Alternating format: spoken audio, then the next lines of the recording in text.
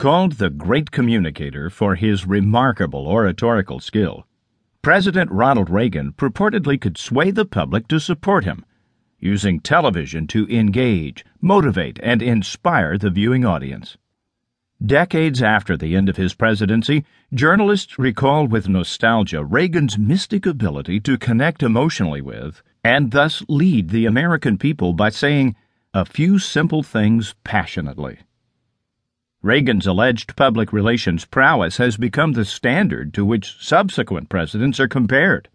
The expectation of effective presidential leadership is furthered by contemporary presidents who have marshaled an extensive White House public relations operation to lead the public and news media. A failure of leadership for contemporary presidents, therefore, is often reduced to a failure of communication. Despite this conventional understanding of presidential leadership that pervades Washington, D.C., systematic evidence of effective presidential leadership of the public proves elusive, even for the great communicator. In this book, we are guided by the following puzzle. Why has presidential leadership of the public been unimpressive? Even as the presidency retains substantial institutional tools to lead the public and news media.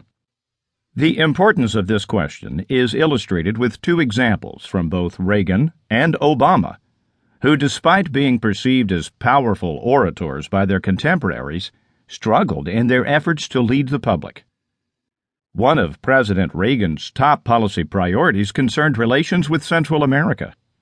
Reagan's public relations strategy centered on convincing the American people that the communist threat in Central America was real, and that adequately funding the Nicaraguan Contras, an anti-communist guerrilla force, was the best strategy to confront it.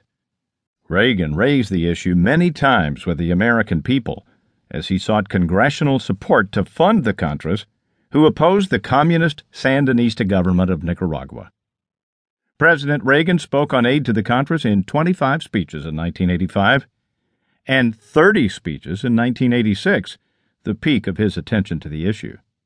In addition to mentioning the issue regularly in his public statements, Reagan delivered 8 nationally televised addresses on Nicaragua and the Contras during his presidency, with 4 of these occurring before the disclosure of the Iran-Contra scandal in 1986.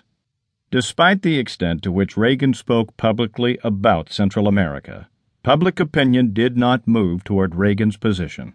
According to numerous polls reviewed by George Edwards, support for aid to the Contras ranged between 22 and 42% during the period 1985 through March 1988, with opposition always substantially outweighing support. Moreover, the country consistently viewed Reagan's handling of Central America negatively, averaging nearly 61% disapproval between 1983 and 1988. Most telling of all, President Reagan considered his public leadership efforts on aid to the Contras a significant failure of his presidency. In his memoirs, the president writes, "Time and again I would speak on television, to a joint session of Congress or to other audiences about the problems in Central America. But the polls usually found that large numbers of Americans care little or not at all about what happened in Central America." Reagan believed his policy failed precisely because he was unable to lead the public on the issue.